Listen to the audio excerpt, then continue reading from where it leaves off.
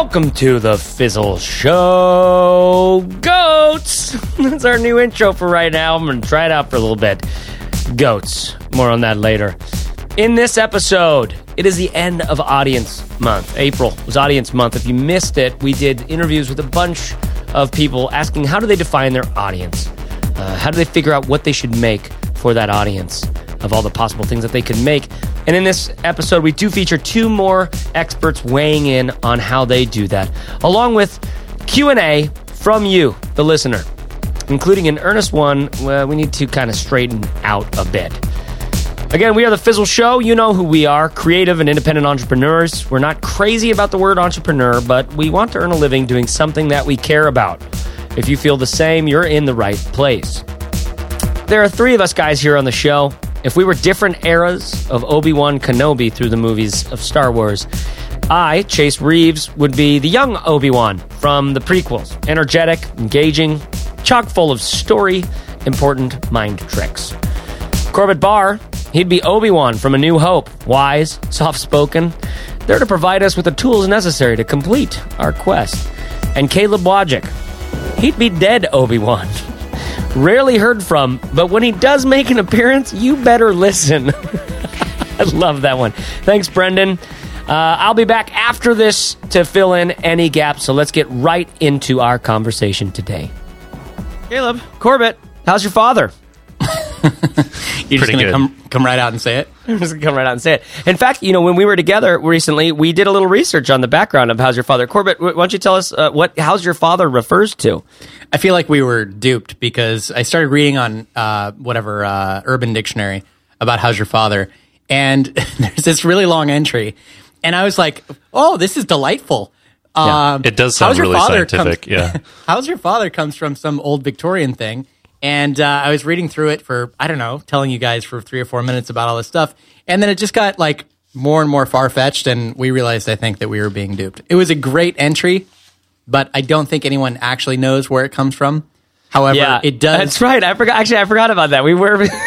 It starts telling this whole story about and that's when the father would affectionately jump out from the skirt and thwart the oppressor. Exactly. Something like that. It was good. So I'll put that in the show notes, a link to the Urban Dictionary title on how's your father. But guys, okay, we've done some catch up. We've done some Fizzle full on we did a retreat, our first official company sort of retreat. I mean, we've gotten together before, but this was we went somewhere and we planned out the next several months, and we have themes and sprints and all this other stuff. And the cherry on the top of this thing is we hired Barrett Brooks as the Fizzle member success specialist, and we're just absolutely thrilled about it because he's just awesome guy already. I mean, he's only been on the team for a week now, and you'll be hearing from Barrett on the show, and he's already doing some great work within Fizzle, helping people find the things that they need most, helping us understand more about how to make Fizzle better.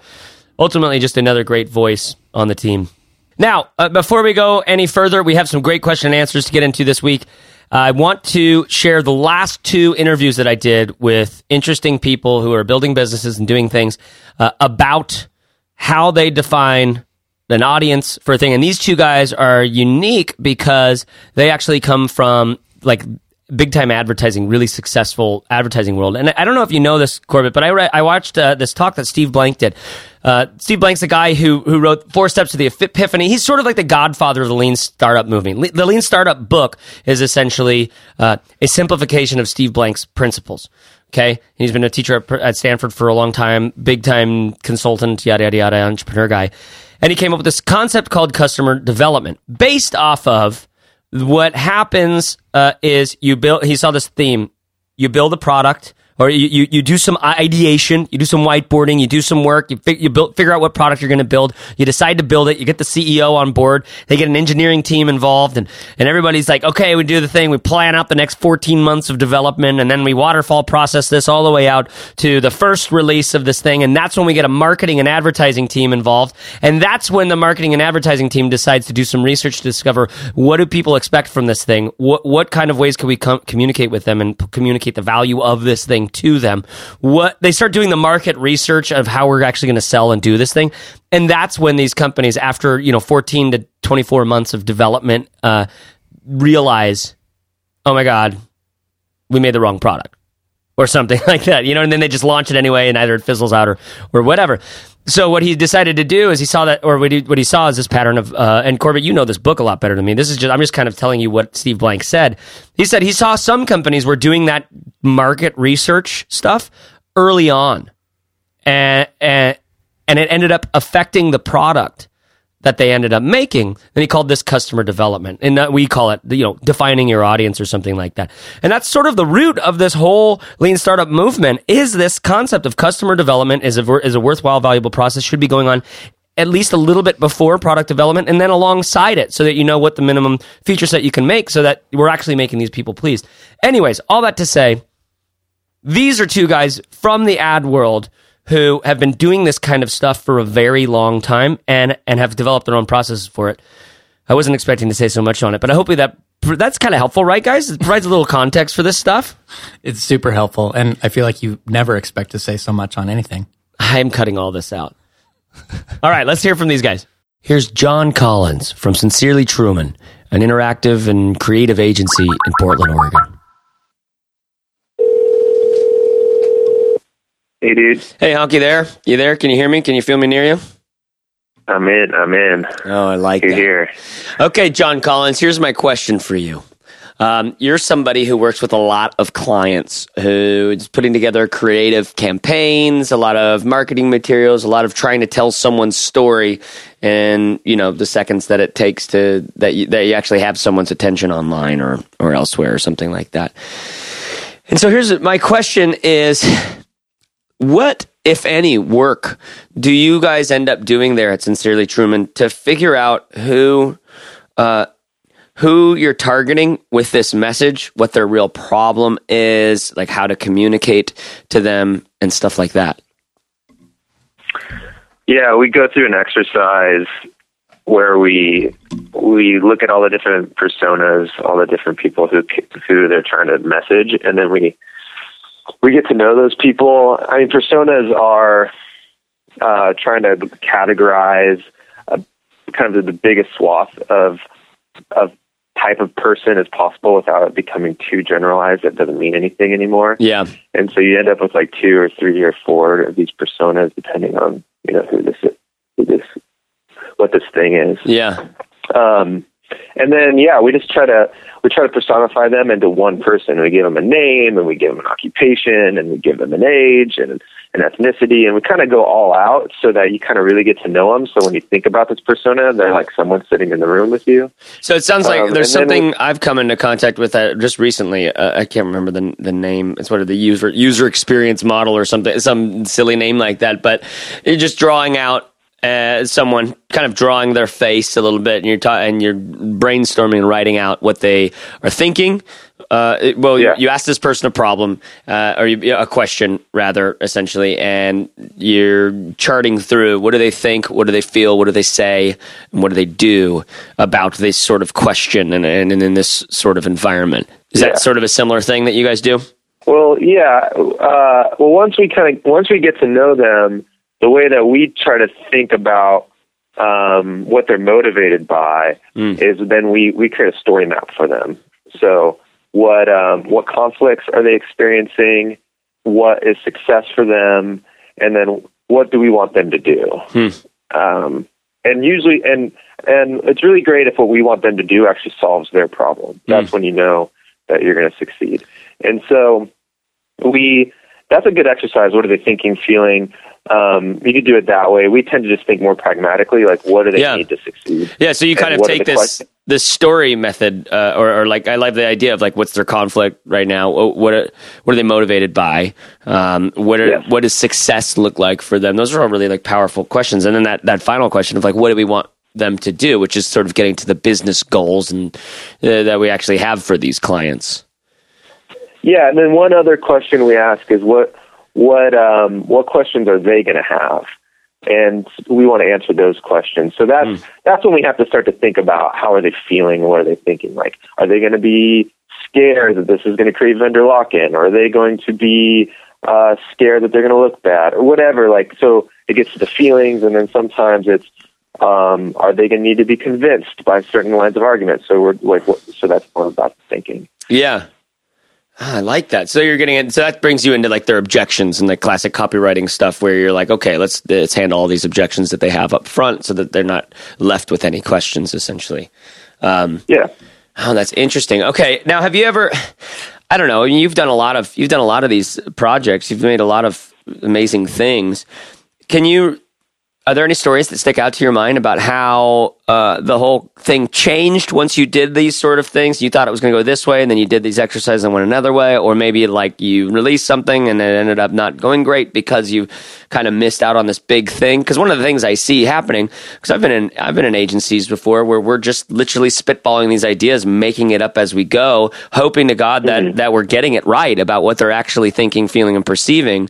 And for me, there's this interesting balance between me being intelligent and insightful, because like, you know, you can find a bunch of quotes from whatever, Henry Ford and who's that one guy that started that Apple company? Steve Jobs, that's right. Yeah, you could find a lot of quotes from these guys about like, you know, customer doesn't know shit, you know what I mean? They don't know what they want. They don't know any of this stuff. You have to give them what they want but they could never tell if, you know, if I would have asked the customer what they wanted, I would have made a faster horse, you know?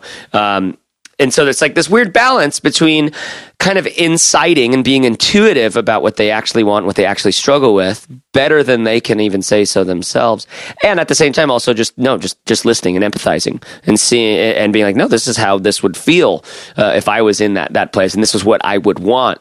I don't know. I find this really interesting, this really difficult balance between those two. Does that make sense?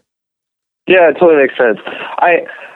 What we really believe that if you're doing something that is creating value in the marketplace, then someone wants it. So really the job is to find out who is this actually adding value to, and then market to them and tell them the truth about why this is important. And the truth is sometimes not that interesting, so you have to sex it up, or you have to like whatever. But the point is to get their attention, because you actually are going to give them value, and not get distracted by the people that you're not actually bringing value to. So, we're working with a client where they have three very, very concrete personas. One is a buyer, one is more of a project manager, let's say, that's not the title, and then the other one is like the engineer. And what we realized was we actually don't care to win the buyer. In fact, we're not bringing any value to the buyer. The buyer just wants the cheapest option. They're going to look good when they get a better deal, and that's just not how we were positioning this brand. So we just had to make a concerted effort up front to like get to know the persona, get to know who they were, but then realize, okay, we're just gonna we're not going to message towards them, and we're not going to worry about them. We're not bringing value to that person. We're only going to bring value to them if the engineer tells them, like, look, no, we have to work with these guys for other reasons, so just do it. Then they're going to play ball. So you just kind of are able to get clarity into how you're messaging up front. Yeah. And I really like this framework that you have about using these words like what's their conflict, what does success look like for them, and then what do we want them to do? Are there other questions you ask, or are those like the really big ones up front? Yeah, those are the four, what's success for them, what conflicts do they have, what questions do we need to answer, and what do we want them to do? Yeah. So those are the four questions we ask of them up front, and then we play around with just like when we build things, we think of ourselves like a tour guide for that person. So, this is where it gets kind of abstract. We don't like best practices necessarily, but if we're going to build an interactive site and it's for this person, I really want us to think like, okay, we're taking this person on a tour of this idea, and this is a very particular person who has specific questions and has specific conflicts, and so we're kind of entering into that person's story at a moment in time, and we're actually trying to become a storyteller to kind of bring them on a journey, so that when that journey's over, they see the value in that thing, which is just what good storytelling is. Yeah. And so that's why we want to know them, is because ultimately we're going to be hanging out with them. Yeah, I like that. All right, John, what's one thing? I have two questions for you. What's one thing that you've done recently that someone out there could find right now? Let's see. I mean, I think I kind of want to just tell people to go look at the Dear J.J. Abrams thing, even though it's not brand new. Oh, yeah. It's just so freaking cool. Okay, so if you want to see something that John's made, go search YouTube for Dear J.J. Abrams. And then one day when we're having cocktails, you can ask me about how J.J. Abrams called you guys, and I'll make up a story about how he did that. But he did do that, right? He called you guys and figured... Yeah. And then we went down and hung out with him. Oh, my God. Well, he wasn't there with his people. Oh, with his people. I love that. Okay, and then where could people find out more about you and Sincerely Truman and what you guys are up to? Yeah, sincerelytruman.com. There's actually, I don't know, is this going up somewhere? Yeah, it's going to be in podcast. There's a couple positions we just put online that I'm really excited for. We're hiring a senior integrated manager, and we're hiring. These are people. Your podcasts are people who don't want jobs, right? They're creating their own businesses. Exactly. But tell me about the job positions. You got a senior integrative something. I'm tired. I don't want that job. And a technical lead, like a really smart developer who wants to architect things. So they're pretty high positions for us, and we're pretty excited because they're going to really be big in designing where our shop goes in the future. Oh, I love that. All right, John, thanks for your time, man. Thanks, man. All right. Later.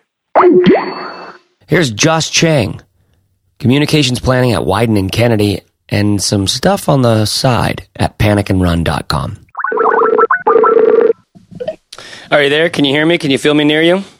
I feel you near me. Can you hear me? I can feel your nearness. Joshua Chang, you are an extraordinary mind in advertising or something. Or maybe you're just like a Chinese American with just a little bit of cultural insight. One of the two. But here's my question for you, sir. Okay. You're someone who works with some of the biggest brands and a lot of different interesting, cool campaigns. And I'm talking to a lot of people who are building audiences, building products to sell to those audiences. You also have experience with this and making the shirts and doing the things that you do in your spare time. So what I'm curious about is from that big advertising agency world perspective, right. What do you guys do to understand the target market you're trying to get to, understand what their pain is, understand what they think, what they feel, et cetera, so that you know a campaign is going to resonate with them, so that you know that it's culturally going to sync and work and things like that. What are the kinds of things that you guys do at Wyden & Kennedy? Wow, that's a loaded question. It's so loaded, bro. And that's what everyone wants to know, right? So I'm going to reveal all the secrets right now. Here it comes. No, that's a good question. I think, and from my level, obviously, we work with big brands with giant budgets and everything like that, right? But I mean, there's two sides of it. The overall biggest thing is, what do you want to accomplish, and what is that goal? Is it to learn about a new market? Is it to test a hypothesis? And so it's like starting from there about the reason why you want, I guess, this new market or this audience or whatever. And then the two ways there is this kind of, I'll say like quantitative route and also this qualitative route.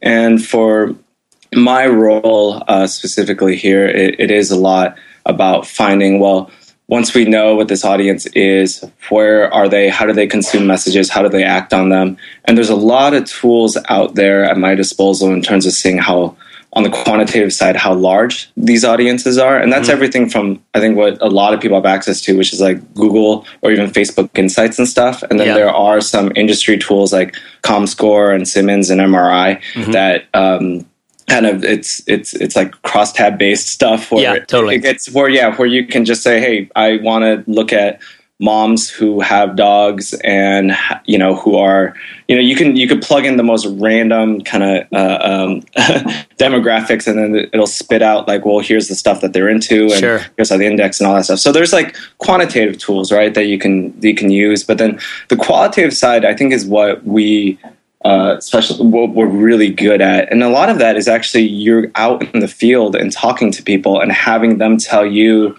who they are and what and the truth behind what makes them as well, and you gather all that stuff together, and then you kind of tell a story about like, who is this person? What is, what we call like a consumer journey, so to speak. So it's like, what are the type of things that whether it's like what they do, during the day or the night or anything like that, or even what, media they consume or whatnot. I think it's this mix of this qualitative where you are out on the road, and then this quantitative stuff, like using, industry tools so that you can figure out, is this a sizable or scalable audience at all? Yeah.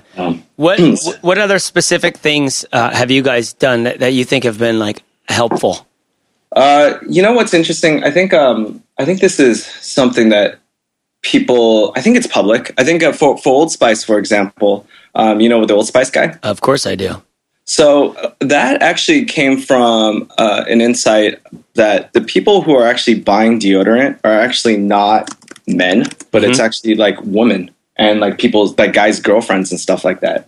And then so once we started like looking into that, the whole campaign then became all about like, okay, how do we reach, these wives and girlfriends and stuff that, right? But go back to your question. So what do you mean specifically by like? Well, that's a great example. I mean, what I'm curious about, like I have a bunch of like little things that I do where I try to get into the story of first of all, I try to nail it down to one single person. I find that there's a big difference between, there's a lot of people in two camps. One of them is all this quantitative research. Look at the swarm. Look at how the swarm behaves. And then another approach is, no. Find one person that you know in real life. Totally. And it might be yourself 2 years ago, but find that person today. And what's their name? And then let's figure, and then like one of the conversations we had with, for this podcast with Tara Gentili, she has this great process for, the concept to her is, as humans, we're actually really, really, really adept at understanding emotionally about someone. All right. Through conversation, as we pick those things up, whether it be body language or voice tone or something like that. This is biologically, this is, something that's developed in us as humans over millions of years, right? We're really, really good at it. We're much better and quicker, and it's much better, quicker, faster, cheaper to do it that way than to do all the big data stuff, which can also be really good, right? Yeah, and Chase, you know what? Yeah, and that totally depends on who you end up presenting this stuff to, because that route of just getting to know somebody that's in my opinion kind of the best way to go. So you can make tangible and stuff, because even like it's hard. And that's always the hardest thing, looking at a ton of numbers and making like giving it a personality and stuff. And I know on a few brands that we work with, we have kind of where you do single out, like here's a specific person that we want to go after, and they become like a muse, right? That you end up, studying and targeting, and then you aspiring to kind of, reach. And that's like essentially like who resembles your brand and who's the ideal fit for your brand, and who defines, who's going to be that ambassador. So I think, that route, but it's hard because once you get that person, it's dependent. Yeah. Well, at least I'm starting to think about this side also about like, well, who are you trying to like present this to, or who you're trying to sell this through? And I mean, it's hard to make people like understand like what you're feeling. Totally. Anyway, but you get it. And I know that that who that muse is should, hopefully as your business evolves, that may evolve also, or it may just always stay constant. But so here's my, like specifically thinking of that example of Old Spice. I could easily see how, the quantitative research leads to this insight that women and girlfriends and wives are buying the deodorant for the men. And it might be really, maybe that actually comes really quick when you like have a buddy who uses deodorant. He's like, I don't really actually buy deodorant very often. Like, Trisha does that or whatever, right? That's kind of interesting, especially if it happens a couple different times. Then it's a question of how do I make something that resonates with the girlfriends and the wives? And from that process on, is there any sort of insights that you guys have in that process? Is there a process, or is that just a bunch of creatives drinking beer and smoking weed, throwing darts at the wall? And totally, we solve it in 10 minutes, right? Yeah. Digging deeper into that, I think it's this truth that, if we find out, through sales data or whatever like that girlfriends are buying deodorant, we know that also like, I think the approach that we went was, we know that, boyfriends, girlfriends, husbands, wives, they probably watch like television together or do stuff together, right? So in a way, we wanted to create something that could resonate with both, but still kind of skew more towards reaching that woman. Does that make sense? Yeah. So it's. Wait, well, what's funny, what you got to convince me of is how did that ever end up in the and the dude riding the horse backwards I guess no, actually, because he's talking to ladies. Don't you want your man? He's talking to ladies. He's like, hey, ladies, look at your man. Look at but you as a dude, you're sitting there watching that too, and you're like, that was hilarious. And it was like so irreverent, and so it kind of tapped in. I think the magic there was it reached both people, but subliminally it was definitely going after your woman. It starts there. It's and as a creative, someone who's trying to create something out of nothing. That's all we need is like some sort of little insight, some sort of little start. It's funny you say you've mentioned the muse. Someone becomes your muse. And it's a really good way of putting this idea that when we really can sink our teeth into the tangibility, when it's really tangible who we're making this for, we have insights and we know, like, I don't want to waste any time teaching you about this. You probably already know that stuff. I want to get right into that. And now you go, boom, look what just happened. You just notched down like 4 layers into your niche and just focused on this one thing.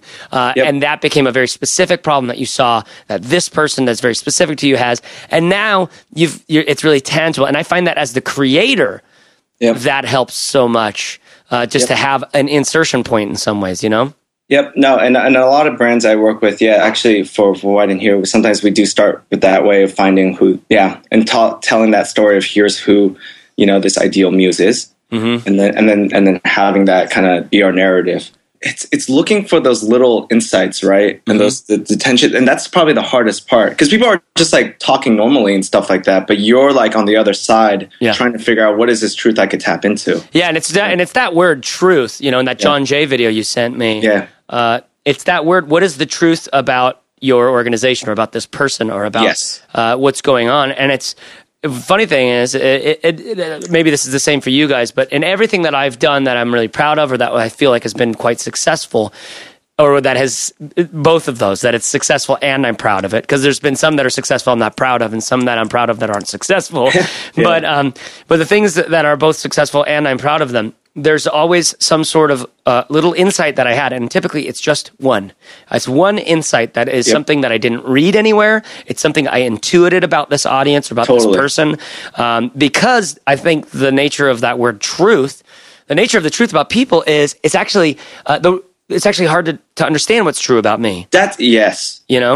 You know what you're getting into? This is like kind of the art and science of all this stuff too, and the art and science of truth. Oh, now we're getting really deep, right? Let's do it. Let's go deep. Because that's what it is. I mean, and that's why I was kind of mentioning it's so hard. It's like hard to convince sometimes like people in suits.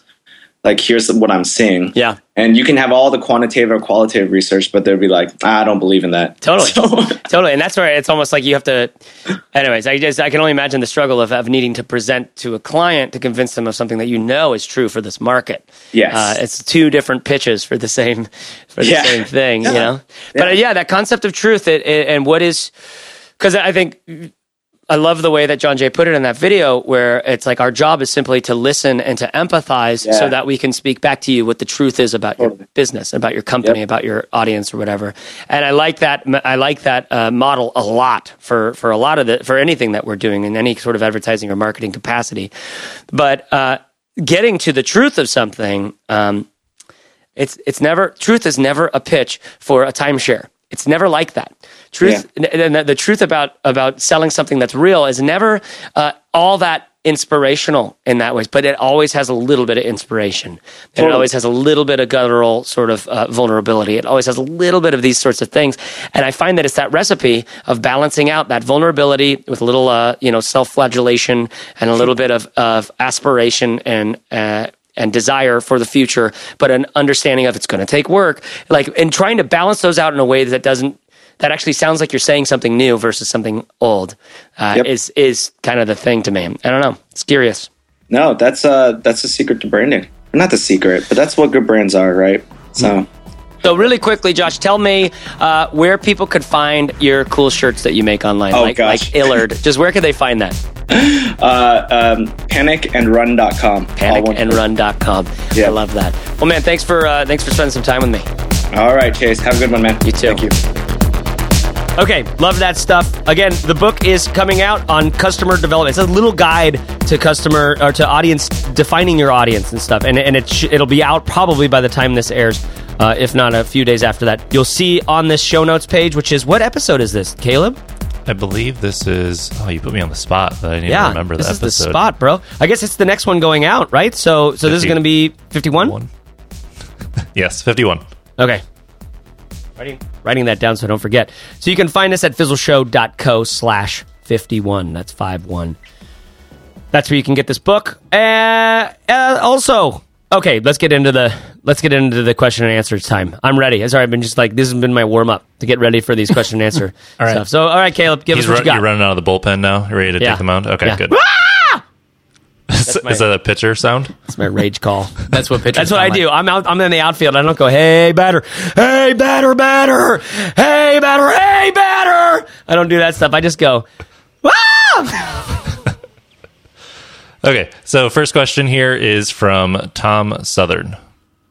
Hello, this is Tom Southern, and a question I'd love to hear your thoughts on is, do you think that because bloggers are always giving to their audiences and giving a lot more than their audience can give back to them because of the very fact that they're there to get rather than give, no matter how engaged, loyal, or generous they are to the blogger, do you think that this causes an imbalance in the blogger-audience relationship, which can lead bloggers into feeling frustrated or even unfulfilled eventually, so affecting the blog and the blogger at some point along the way?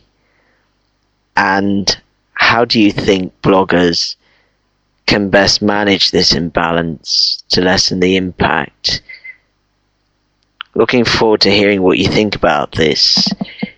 Cheers, Tom. I absolutely love Tom Southern. I don't know what to think. It almost sounds like he's like pranking us the whole time. He's got I just picture him with a smirk on while he's saying all that. But I think it was sincere. I love it. No, I want you to ask every single question that you have. I will play them all on the air because they're considered, they're thoughtful, That's the problem. I'm used to working with you yahoos, so I can't take anything seriously anymore. Yahoos? Watch who you're calling Sir, a yahoo. I doth spite thee. I got you guys both on that. That's good. This is interesting. So help me understand what the question is, because I just was going through it. So is it, what did you hear? Well, he's saying that there's an imbalance, which to me seems really intuitive. If there's an imbalance between the blogger and the audience, because there are millions of audience members out there and one blogger, and the blogger's giving, and the audience members don't necessarily give back because it's kind of a one-way relationship, I think, is what he's saying. And I could see how you might picture it that way, because for each individual in the audience, it's difficult for them to give back to the blogger as much as the blogger has given to them, if the blogger's doing a good job of, putting out useful stuff. But in the aggregate, when you create a big audience, eventually, you as a blogger, you're producing something and you're doing the same amount of work generally, whether you have one person in your audience or a million people in your audience. There's some scale there, but it's not entirely, it's not a direct correlation. So as your audience grows, if you're doing it right, you're planting little seeds within your audience of people that will eventually give things back to you in the form of, supporting your work in some way, or maybe buying something from you when you put it out there. And the bigger and bigger that your audience gets, the more and more you receive back, to the point where you eventually receive more from your audience than you're giving your audience, I feel, as a blogger, if you're doing things right. But I can see how in the beginning it might feel like if you're writing things and nobody's responding, then you're giving a lot and you're not getting anything back. But I think that's where, either you haven't put enough time in, or you just haven't found something that's truly valuable enough for your audience to care and connect with. Yeah, I was thinking about, so what do I get from the audience? Because I don't feel like I'm just giving. Sometimes I do. I mean, I give and I give and I give. I wake up early, I make him breakfast, I put food on the table, I get him to school with a clean nose and a clean pair of underwear, and then I work all day long. I finish work and I pick him up from school and I make dinner and put that on the table and I give and I give and I give. What's your audience's name, Chase? I don't want to get into it. All right. No, but I'm kidding. I was just, I couldn't help but go into that because either it was parents fighting or my wife and I fighting or just like movies on TV and things like that where it's like, I give and I give and I give and I don't get anything in return. And I'm thinking, what do I get in return from this? And clearly we get revenue, right? So we get purchases, but I never started this for that. I was doing this for a long, long time before I made any money on it. And I think, I'm the kind of person who has the insecurities of which that like tweets and comments and stories where I hear someone say to me the kind of thing that I've said to a Merlin Mann or Louis C.K. or Rob Delaney even, or someone like that, where it's like, oh my God, that made so much sense. It was so funny. And I'm so grateful that I found this because I was having a shitty day. Something like that where, now that's for like a small sort of entertaining sort of thing. But then like today, going through some of the, one of the posts that Barrett brought up within Fizzle, where all these Fizzlers are sharing the podcast that they're listening to and just hearing the wonderful things that people are actually saying about our show. Because I see so many like mixed reviews, or I hear so much and just assume that we're doing it such a wrong way. Because people who really think you're doing a great job, they say less than people who think you're doing a bad job. It seems to be, And so it was just really good to like hear those stories and to hear just more people saying like, I do really, really like this show and what these guys are doing. That's a kind of getting for me. And maybe it's a bad kind of getting because it just prones me towards being more receptive to stuff like that in the future, which maybe I need to be less receptive in the end. But I don't know. I think I do get a lot from this. But it is a very curious question. Caleb, what are you hearing over there? Well, I think you need to determine what you're trying to get. I mean, that's kind of a weird phrase to say, but I mean, the point of blogging is to do things for people. So what kind of response are you expecting? Do you want comments? Do you want tweets? Do you want people to take action? Do you want people to buy stuff? Do you want to start a movement? It's like, what is the point of this thing? What are you trying to get out of whatever it is you're doing? And then you can frame this relationship between you and your audience a little bit better when you know what your goals are. Yeah. Yeah, and it's interesting because I mean, you say the point of blogging is to do something for your audience, but I think some of the biggest blogs that I follow, like they're not interested in doing anything for me. They're writing as journalists or as thinkers about a thing. So they're sharing. They're sharing and they're being thought leaders and they're like kind of journaling out loud, trying to keep themselves on task. And they know there's an audience there too, right? But it's just this really interesting balance. And I really like this question, Tom, because there is a natural imbalance here and a give and a take on two different sides of this thing. And for me, what's been really a process is learning how I could work really hard and get a handful of tweets, and I could either feel really good or really bad because of that. And I shouldn't let that affect the way I feel about what I've written so much. I mean, that's why doing like kind of Corbett or Caleb, your 240 mornings post, the idea that no, the work is not actually to get more tweets. The work is like sometimes the work is just to do the work, just to write the things, just to say there's 240 mornings I can make something on. Let's make 240 things this year, and that there's something to that I really, really like, and that's seasonal because if you do that over and over and over and over and over and over and over again, and never get any of the get back.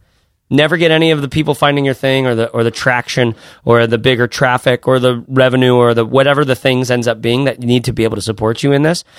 It's burnout material, Yeah, I completely agree with you on that. So, Tom, thanks for the question, man. Anything else to add, Corbett, Caleb? You nailed it. All right, let's get on to the next one. Thanks, Tom. Again, please, more questions from Tom Southern. Okay, so here's a question from Casey about kind of about how you define your audience. So let's take a listen to this one. Hi, my name is Casey Schote from EmpoweredEntrepreneurRadio.com, and I'm really loving you guys' podcasts. I've been listening to it for a while, and I've recently just fell in love with podcasts, and I listen to you guys more than anybody else because you all have so much entertainment and personality in your podcast, and it has inspired me to put more of my own personality into my podcast, which is at the website that I just mentioned.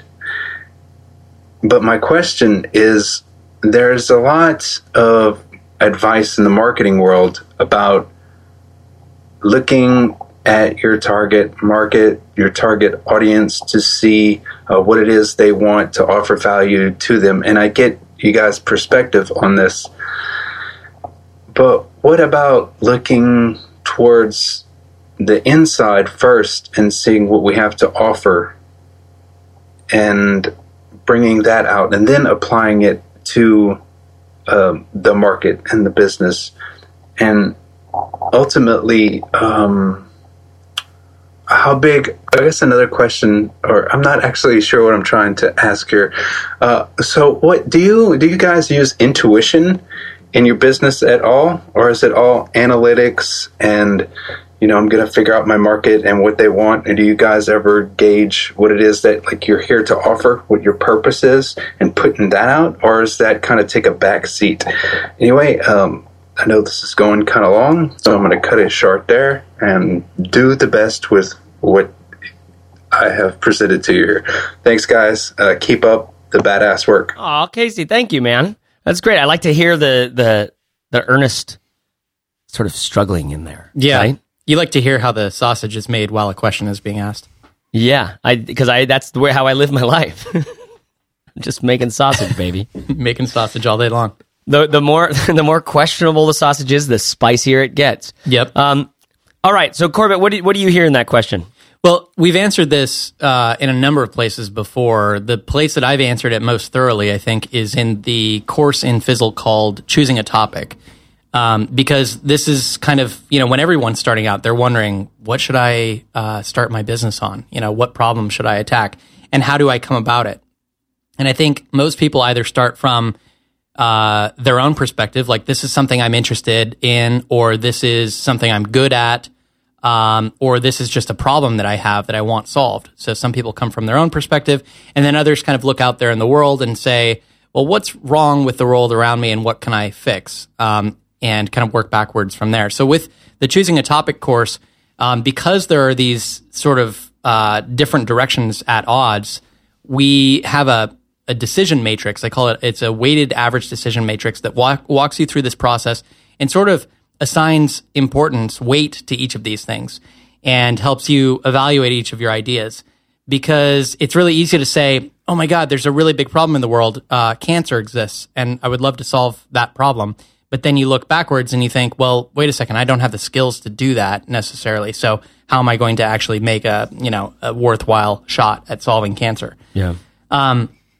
So he's right. I think you have to come from it at both angles. And we've seen a number of really great little diagrams that kind of explain this.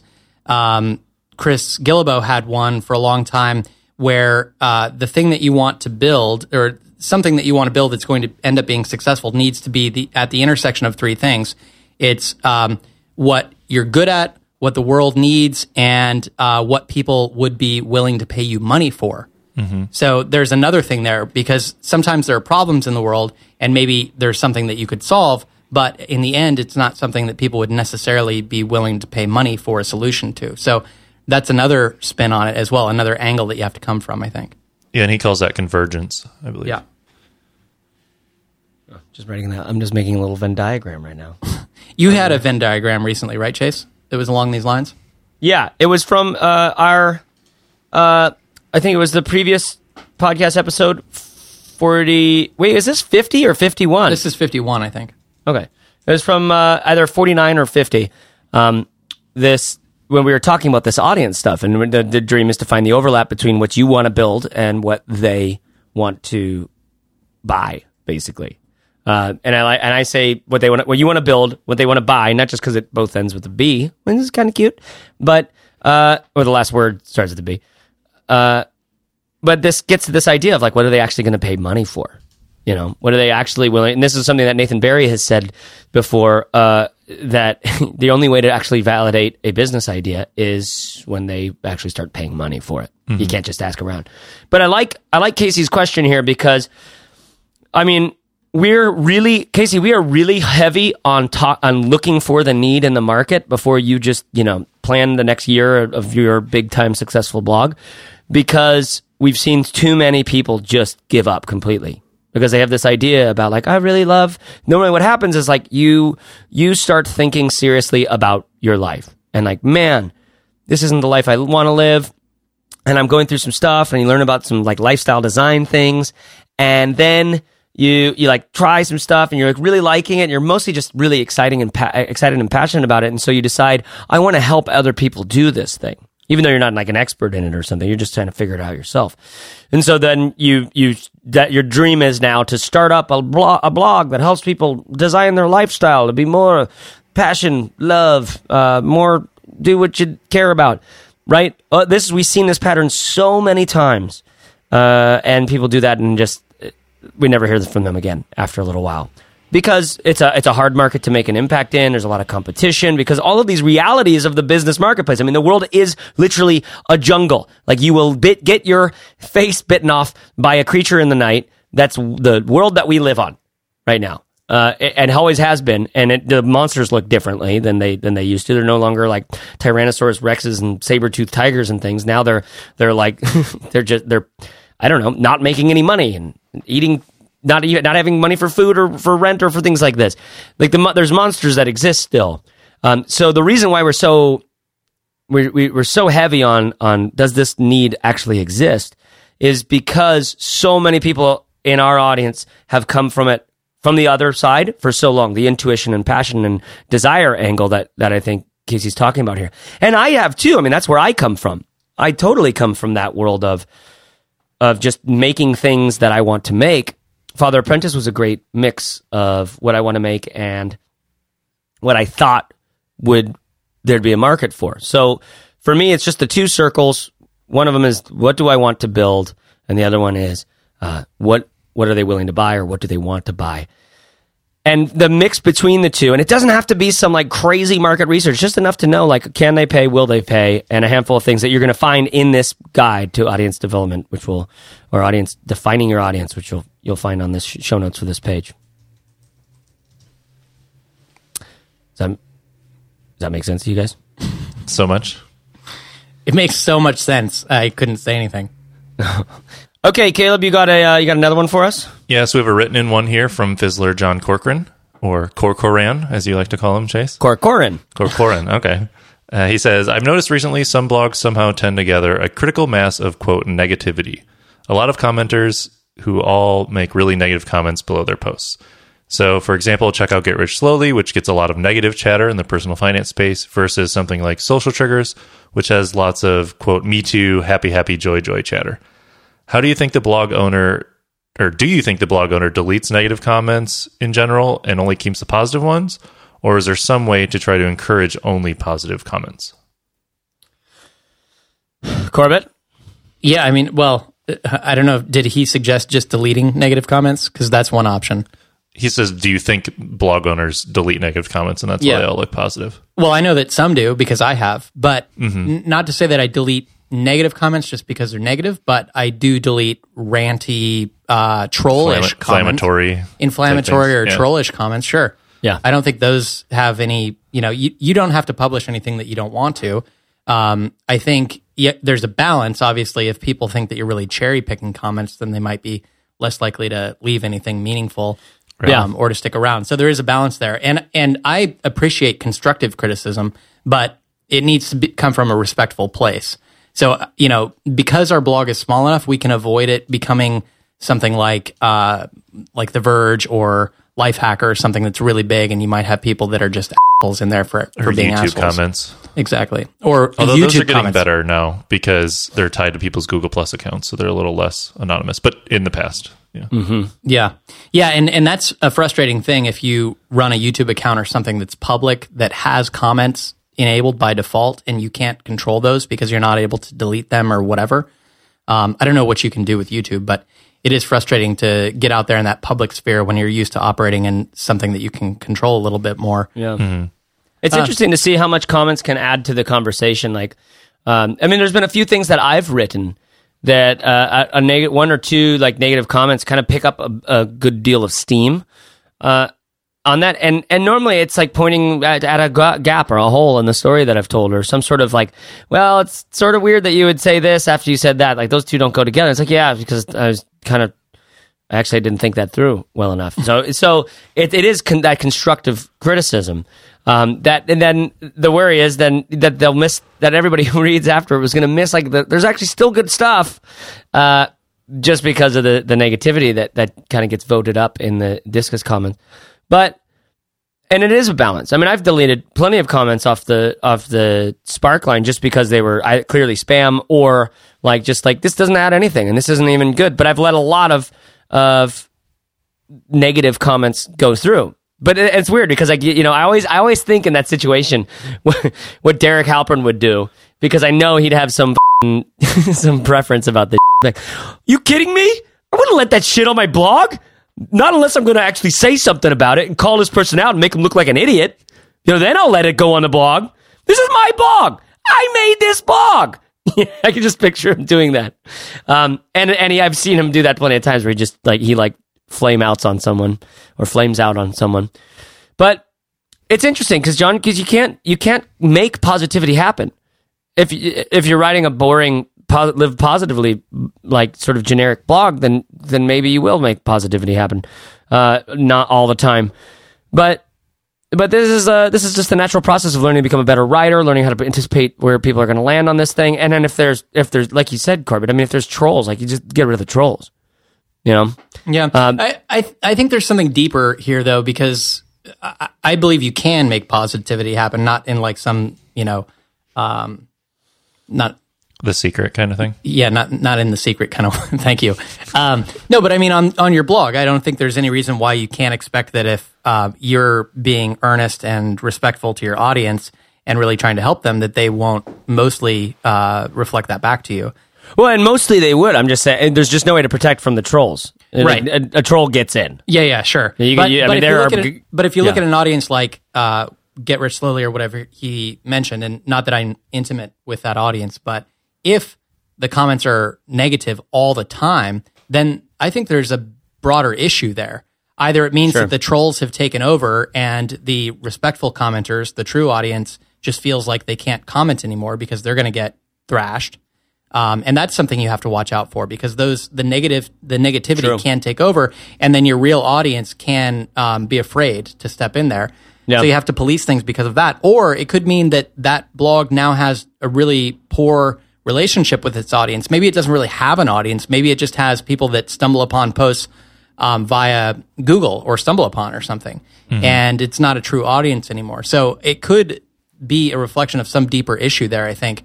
And you have to be careful with that, and sort of monitor that over time, and just think about what's going to happen if I let these negative comments come through, or what happens if I let spam get through in my comments. Then people think that I'm not really paying attention or listening or whatever, and it's just going to become a downward spiral, I think. Totally. All right, John, hopefully that answers your question, pal. Corin. We got time for one more. Maybe we have something short and sweet, Caleb, that we could just kind of get into real quick. Actually, the next one up is kind of long, but I think our answer is going to be fairly quick. Okay, let's hear it. All right, so this question comes from Joseph, and I'm going to read it. It's kind of long, but here it goes. I really want to build a newsletter.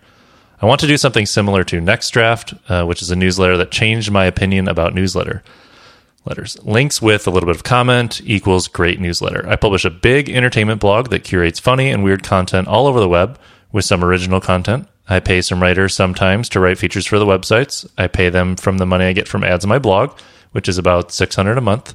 And right now I'm paying about $50 for hosting. Now, it's been about 2 years since I opened the blog and I make the $600 a month I mentioned, but I still can't afford a newsletter. MailChimp is great, and I love this company, but they're extremely expensive. All the other providers, every single one of them, are too. Let's say I went with a free plan with MailChimp. A few months later, I may have 2,000 subscribers. Then let's say I have 30,000 subscribers. Do you know how much those 30,000 subscribers will cost me? They will cost me $215 a month. That's more than any expense I put on my website today, and I'm pretty sure after a year, the list will be huge, and that will cost me way, way more than the revenue I'll get. That's my favorite part. Which means the newsletter will be like having another blog. In fact, it will cost me more than running the main thing, the blog itself. What I think might happen if I provide a newsletter is this. It'll be working fine for 2,000 members, but after this, I'll have to shut it down. Why should I provide it if it's going to be shut down anyways? Plus, it will not look good for the readers of my blog. Why is it so expensive? I mean, it's really, really expensive. It's so expensive, only huge companies can afford it. How can I provide a newsletter? Please answer me reasonably. Thanks. This is a great question, Joseph. And it is sort of... From where I am, it seems a little bit of a silly question. But I do want to say thank you for asking, because I've been kind of there before. I've never bought autoresponders for any of my little things, just because I'd have to pay for it. And I've never grown my Father Apprentice or Ice to the Brim list beyond any sort of range where I would need to, where I'd need to pay for anything. So all those things are still free for me. I don't know. Where do you want to go with this, Corbett? Where do you go first? Well, first, congrats on getting to $600 a month with your blog. That's something that, 99% of bloggers probably won't get to. So good job on that. And I think there's also a legitimate concern here, kind of depending on where you want to go with your site. If you're doing a site just for fun and you're really not paying attention to how to earn revenue from it, then yeah, expenses are a legitimate concern in terms of you have all of these different things and they add up over time, and it can get expensive if you don't have your eye on the ball and you're not working on ways to pay for those expenses. But I think that he's also sort of dismissing how difficult it is to build an email list of 30,000 people, just the example that he uses, even to build it to 2,000 people. And if you do the math on $215 or whatever he said a month into 30,000 people, you would have to earn just 0.7 of a penny per person per month to pay for that.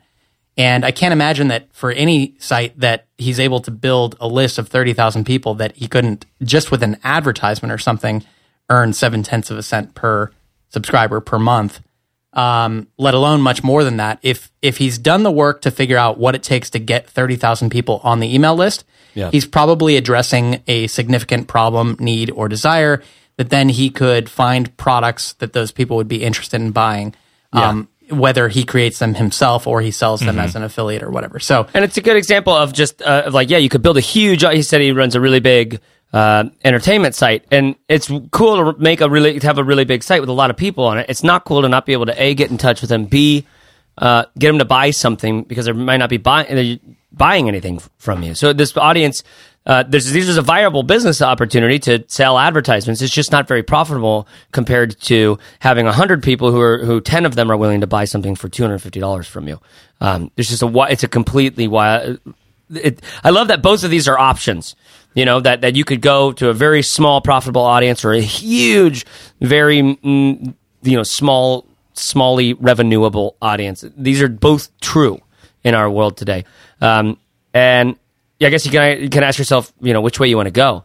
Because to me, the email list makes money because now I have, now I can know who these people are. I can get in touch with them and have something that they'd be willing to buy from me. And maybe that's not your business goal at all. Then don't do the email list. But it is absolutely ridiculously difficult to get to a 30,000 person email list, even if you have 1 million people on your website. Especially if it's something that they're like just whatever news of the day, randomly getting, surfing around, stumbling upon that kind of thing. And we should wrap this up. But Caleb, anything else to add? No, just gonna say, call us when you have 30,000 subscribers and see if $215 matters to you a month. Yeah, I think that's a good way of putting it. But Joseph, I do thank you for the question.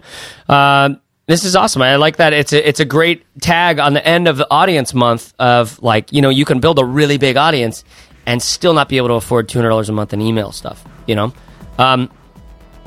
So if it matters which audience you end up digging in on. So guys, I feel like Audience Month has been a success. Huh? Like defining your audience. We've got a book coming out, a little quick guide. It's going to be really quick and to the point. We've got bunches of interviews with people who are movers and shakers in their respective industries and heard their best tips and tricks and hacks and life hacks for defining their audience. We've got lots of questions from people. All Caleb, great job getting these questions together, all around audience stuff. And again, I just got to say, Tom Southern, you got to ask more questions, man. I just want more from you. I think I've been Chase Warbin Reeves. I'm pretty sure that I've been Corbett Barr. And I have and always will be Caleb Bodrick. So constant. Ooh, snap. So constant. So there you have it. Our thanks to Tom, Casey, John, and Joseph. Let's get some ladies in here next time, eh? Come on, we can do that. fizzleshow.co/51. That's 51.